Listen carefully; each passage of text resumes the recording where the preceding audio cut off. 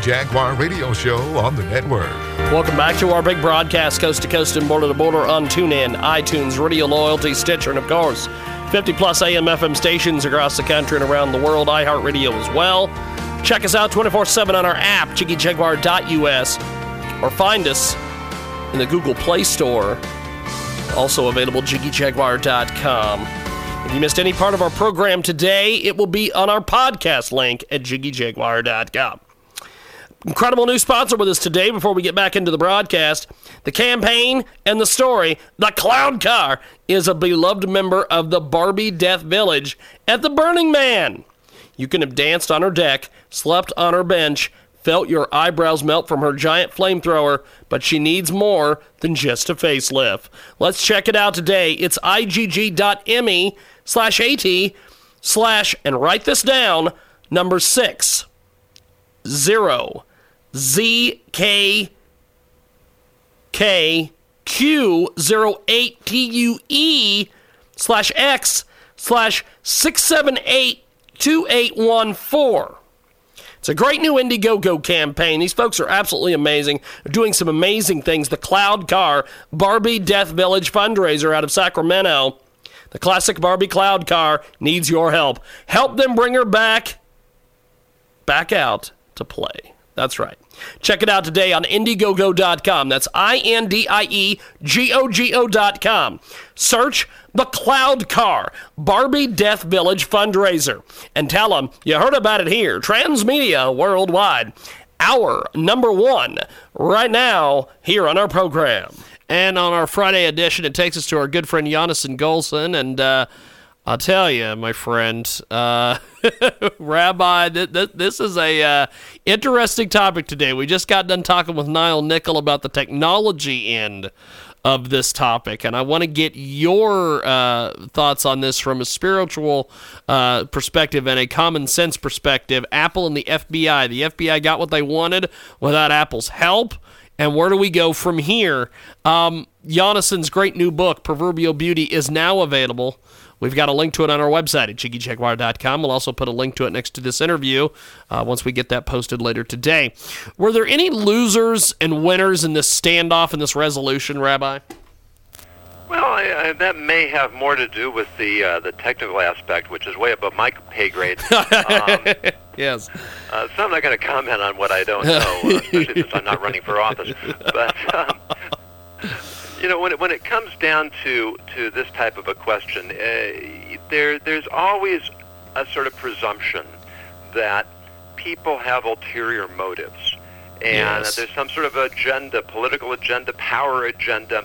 But you never know. It's quite possible that the FBI was genuinely interested in the security of the country and wanting to catch the terrorists, and that Apple was genuinely interested in protecting technology from being exploited by terrorists in the future. So it may be that Apple was taking the long view and the FBI was taking the short view, and that Apple was able to stick to its values. The FBI was able to find a way to accomplish what is still need to be done. There is a sense of, I think, win-win here, that it didn't have to go to court. It didn't have to be litigated. We spend so much time litigating our problems that maybe if we actually tried to solve them, we could get a lot farther. See, and that, at some point, we are going to have to discuss that on one of your segments, my friend, because that is one thing I'm just blown away by sometimes, is how the United States has become such a litigious company. Everybody sues everybody. It's just a hell of a deal. But today's topic with the Rabbi is Apple and the FBI. Now, what exactly can we learn here from working through our own conflicts and disagreements with others? What does this teach us, my friend? I think it teaches us quite a lot, really. And it goes to the point that really we've already raised, that my wife always likes to say, presume positive intent. It's true. There are evil people out there. There are people that want to hurt us.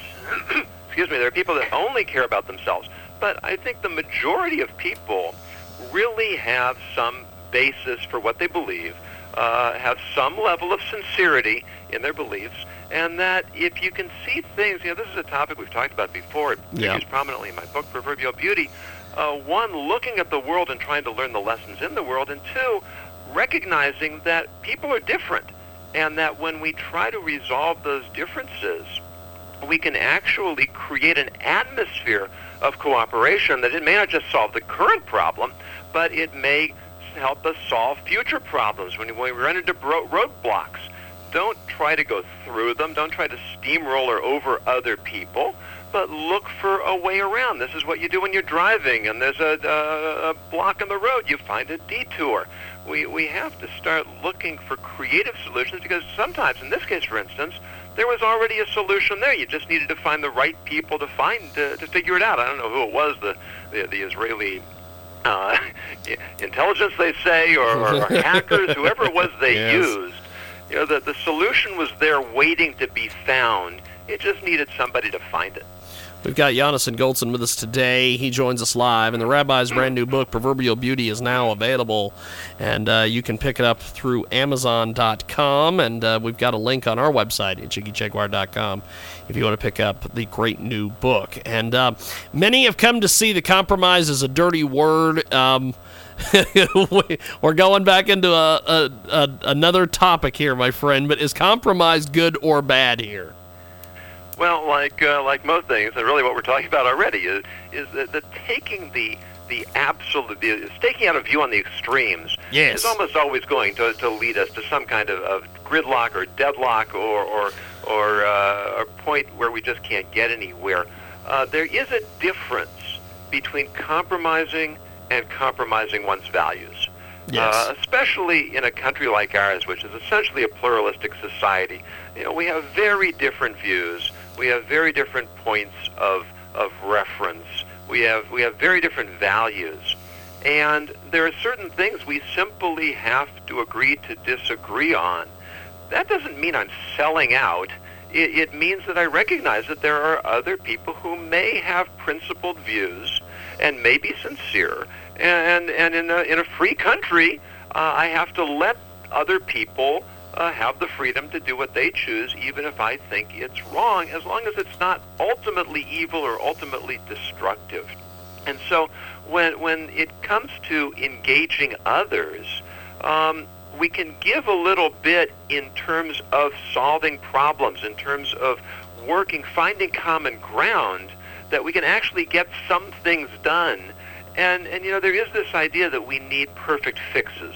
I've been thinking about how we ended up with two candidates front-running the front-runners that nobody seems to like. Yes. How does that happen? I think the way it happens is that we are so determined to find perfect candidates that we invalidate good candidates because they're imperfect, and the only people left standing are horrible candidates that really couldn't be much worse. Yes. Yes, you are completely correct on that, Rabbi. Can winning ever be losing, and can losing ever be winning here? Absolutely. If you ever see two guys come out of a heavyweight prize fight, the winner usually doesn't look too good. Black eyes and bloody noses, they're painful, they're unattractive, and even the guy who wins could be hurting a lot, and probably is. It was a wonderful story I heard years ago from my best friend in college. He was taking karate, and his master came in one day and said, "I want to tell you what happened to me yesterday when I left the dojo." He was walking home at night, and three hoods accosted him on the street, and they started trying to provoke him. And apparently they had heard about this guy. He had a reputation, so they're tough guys. They want to make their reputation by taking him out. So he says to them, "What do you want? Do you want to beat me?" And they said, "Yeah, we want to beat you." So he took off his jacket. He laid down on the sidewalk. He said, "You have beaten me." Awesome. They looked at him. They didn't know what to do. They got confused. They wandered away.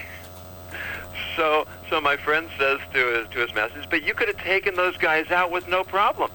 And he said, "Of course I could have, but I didn't need to. So what was the point? There was another way of resolving the conflict. Right? We are so determined on winning that often we end up with Pyrrhic victories. It costs us so much to win that really we come out worse in the end. And if we would be less concerned, Harry Truman said, it's amazing how much you can get done if you don't care who gets credit for it. Nowadays, everything seems to be about who gets credit, even though nothing's getting done. We really have to take a different view on solving our problems.